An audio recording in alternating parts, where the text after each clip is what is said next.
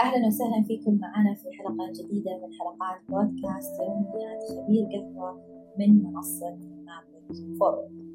ورعاة حلقتنا اليوم هم لوس بيرينيوس من السلفادور، ونبارك لهم لأنهم فازوا بكوب النخبة لهذه السنة. صح لي؟ صح، مبروك لهم. ألف مبروك، وإن شاء الله دائما من نجاح إلى نجاح. وإذا حابين تعرفوا أكثر عن لوس بيرينيوس وإيش أنواع القهوة اللي ممكن يوردوها لكم إذا كنتوا أصحاب مقاهي أو محامص، تواصلوا معاهم. المعلومات موجودة في الملاحظات في أسفل الحلقة. اليوم نبغى نتكلم عن موضوع بدأناه في الحلقة السابقة، وكيف الواحد يكون عنده ثقة أو عنده الأنا ممكن توصله إلى مرحلة الغرور. فنبغى نتكلم تحديدا عن دراسة في علم النفس اللي اسمها دانينغ-كروغر إفكت. قلتها صح؟ صح. أوكي. أيوة، إذا ممكن تشرحي لنا عنها بالإنجليزي أو بالعربي. شكرا كثير. بدي أقول هي بالإنجليزي يعني كلمة هون وهناك بالعربي لنشوف وانت بترجمي لي. كتر خيرك، يعطيك العافية. هي الدانينغ-كروغر إفكت شغلة نفسية، وفي psychologists they did a study to find out how people would react to information and whether they would be, so they would be given information, and what they found from the study was how did people decide whether they were an expert or not in the subject. And what they found was that the more that people knew about a subject, the less willing they were to profess to be experts. But the people who knew less would come forward and claim that they were experts about it. And this goes directly to Alana. And to the coffee industry as well. So بدك تقولي بالآخر اللي قلتي لي بالإنجليزي. لازم. أوكي، فهي دراسة كان علماء النفس كانوا بيحاولوا يفهموا السلوك النفسي للناس، وإنه كيف علاقتنا مع المعلومات وعلاقة الإنسان بنفسه مع الثقة كمان. إنه كيف الشخص ثقته بنفسه وكيف بيتعامل مع المعلومات الجديدة اللي ممكن يستقبلها. فوجدوا إنه كل ما الإنسان عرف أكثر كل ما حس بجهله أكثر، وكل ما كان متردد أكثر إنه هو يعلن للملأ إنه هو خبير في مجاله. والعكس صحيح، الناس اللي كان عندهم معلومات أقل في مجالهم كانوا هم اللي على طول يتحمسوا ويزعموا إنه هم خبراء في مجالهم. أنا بعرف كل شيء. لأنه بالضبط، يعني هي هذا اللي يقول لك كل ما أعرف أكثر كل ما أعرف مدى جهلي. وللأسف إحنا كلنا بنضحك لأنه هذا الشيء موجود يعني كثير في قطاع القهوة وقطاع الضيافة، وكمان متعلق كثير بموضوع الأنا اللي تحدثنا فيه في حلقات سابقة، وخصوصا بين العالم اللي بيعرفوا شوي عن القهوة وبدهم يعلموا كل العالم إنه أنا اللي بعرف أكثر من الكل، أنا بعرف كيف لازم هالقهوة شو طعمته لازم يكون. بس اللي بيعرف كثير عم بيقول إنه أنا ما إلي حق أقول لأي شخص شو لازم شيء طعمته يكون، لأنه subjective. أوكي، يعني الكلام اللي كنت بتقولي إنه الواحد كل ما يتطور ويرتقي بالعلم أكثر يبدأ يعني ما ينسب الأشياء لنفسه. مفروض يعني إنه يصير إنه يقدر يميز إنه موضوع الذائقة، خصوصا لما نتكلم في موضوع القهوة، هو شيء خاص لكل صح يعني صح. كل شخص. ما نقدر إنه مو شيء علمي إنه مثلا القهوة طعمها كذا ومعناها حتعجب الكل، أو ما في شيء علمي يقول لك إنه هذا الطعم القهوة حيعجب الكل.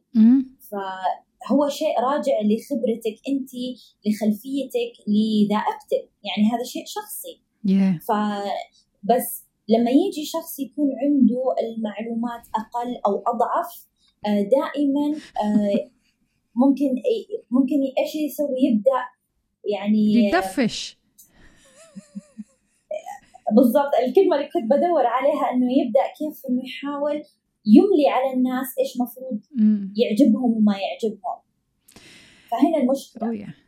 مش شوفي وقت اللي واحد بيكتب على الكيس البون المحموص وبيكتب عليه محمصة عفوا، وبيكتب عليه إنه في طعمة هيل أما إرفي، قصدك على النكهات، وبيقول إنه ضروري هذول لازم تذوقهن، وبتذوق القهوة وبتقول أنا ما في ذوقهن، ماني عم ذوق، وبدي يقول لك إنه لا هي أني ذوقتي، أنتي ما بتعرفي شو اللي عم تذوق.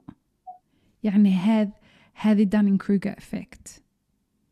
الواحد اللي ما بيفهم إنه اللي عم بيذوق شيء هاي خصوصي على بايوكيمستري، على كل شيء بحاله، اللي بيفهم بيقدر يسكت وما يقول شيء.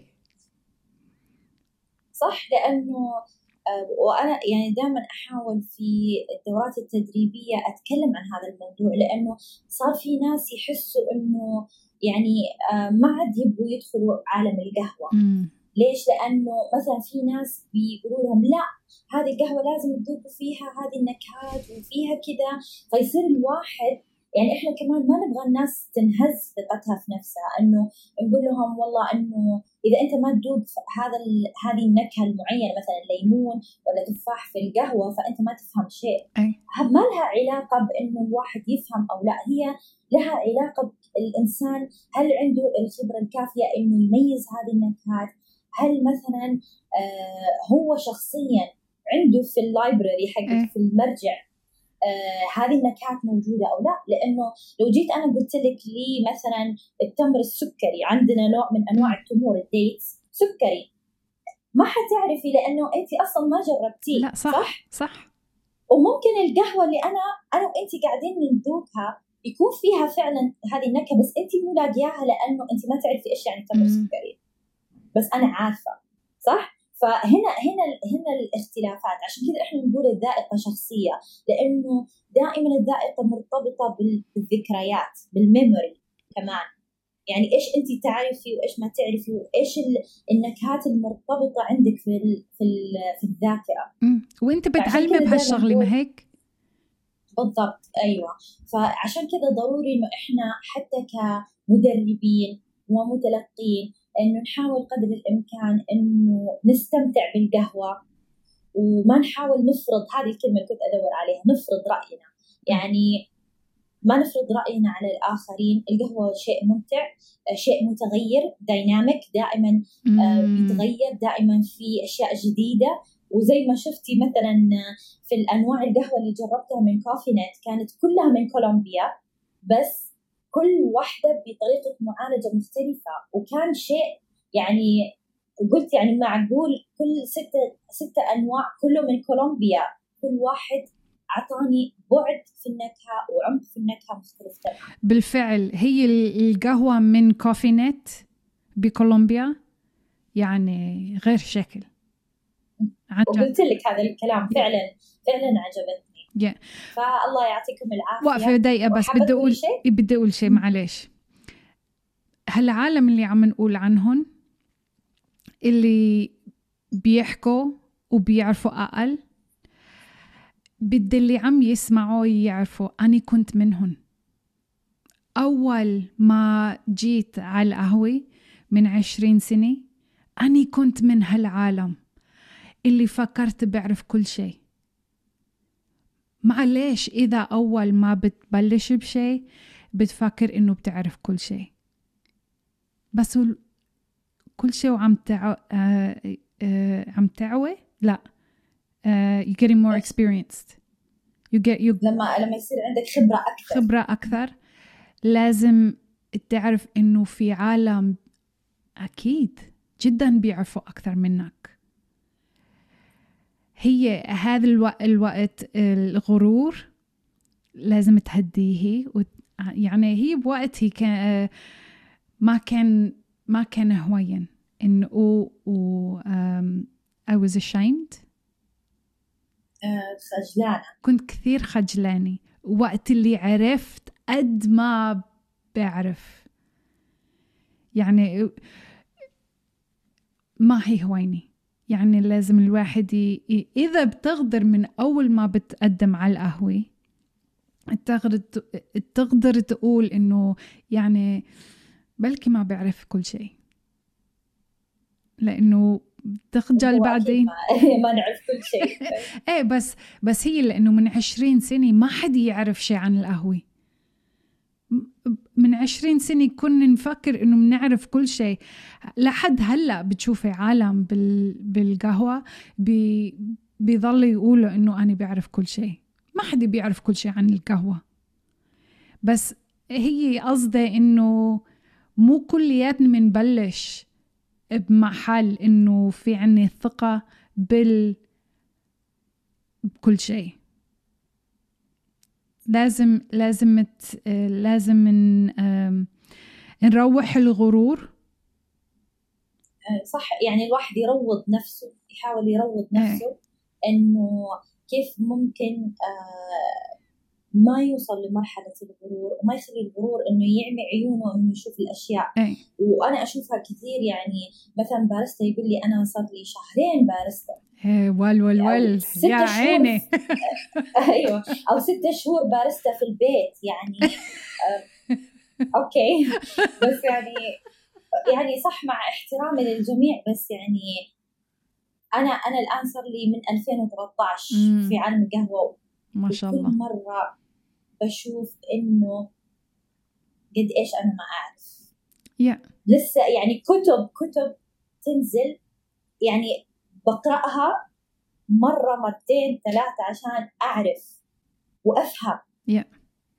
بس هذا الواحد لازم يتعلم هما هيك إنه يكون عنده أني خجلاني أقول، بس معليش إنه كلياتنا منتعلم من اللي منغلط فيه. وأني أول ما بلشت بالقهوة أني كنت شوف حالي، لأنه كنت أنا عم اشتغل بمحل إنه يعني كانت مشهورة بكل العالم، وبيعرفوا عن المحل اللي كنت الشركة اللي كنت اشتغل معها، يعني معروفة بكل بلد بالقهوة. ولأنه كنت عم اشتغل معهم شوف حالي، وهذه كانت غلط. بس تعلمت، هذه أهم شيء، إنه تعلمت أسأل إنه فهمني على شغلي، علميني بهالشغلي، ما بعرف إنه كيف تصرف هيك. هذا بعد بالأيام الواحد بيكبر بالثقة، بس هذه الثقة اللي لازم، ما هي غرور، عشان تكون العلاقة صحية يعني بينك وبين نفسك. صح، جميل جدا، شكرا. وأكيد هذا الموضوع بحر، يعني لو حياخد حلقات وحلقات. بس إحنا مو حابين نطول عليكم، لأن الموضوع جدا جدا شيق جدا عميق، وإن شاء الله تكونوا استمتعتوا. شكرا لي. شكرا لك. وفي نهاية حلقتنا نتمنى لكم يوم جميل سعيد وقهوة ممتعة. شكرا لمتابعتكم حلقات يوميات خبير قهوة من مابت فورورد، وشكر خاص لرعاة حلقتنا لليوم من السلفادور لوس بيرينيوس. للاستفسار والتواصل مع رعاة حلقتنا ممكن تطلعوا تحت على الملاحظات الخاصة بتفاصيل الحلقة. تابعوا صفحة مابت فورورد على انستغرام على حساب @mapitforwardmiddleeast. كمان تلاقونا على يوتيوب على حساب www.youtube.com/mapitforward، ولا تنسوا تشتركوا في قناتنا. هذا البودكاست من إنتاج مابت فورورد، وتبث حلقاتنا خلال أيام الأسبوع. الموسيقى المستمتعين فيها من إنتاج لي صفار وإيفولوشنري ثيوري. إذا حابين تتعرفوا أكثر على مابت فورورد، زوروا موقعنا mapitforward.org/Middle East. سعيدين بمتابعتكم دائما، وأتمنى لكم يوم جميل سعيد وقهوة ممتعة.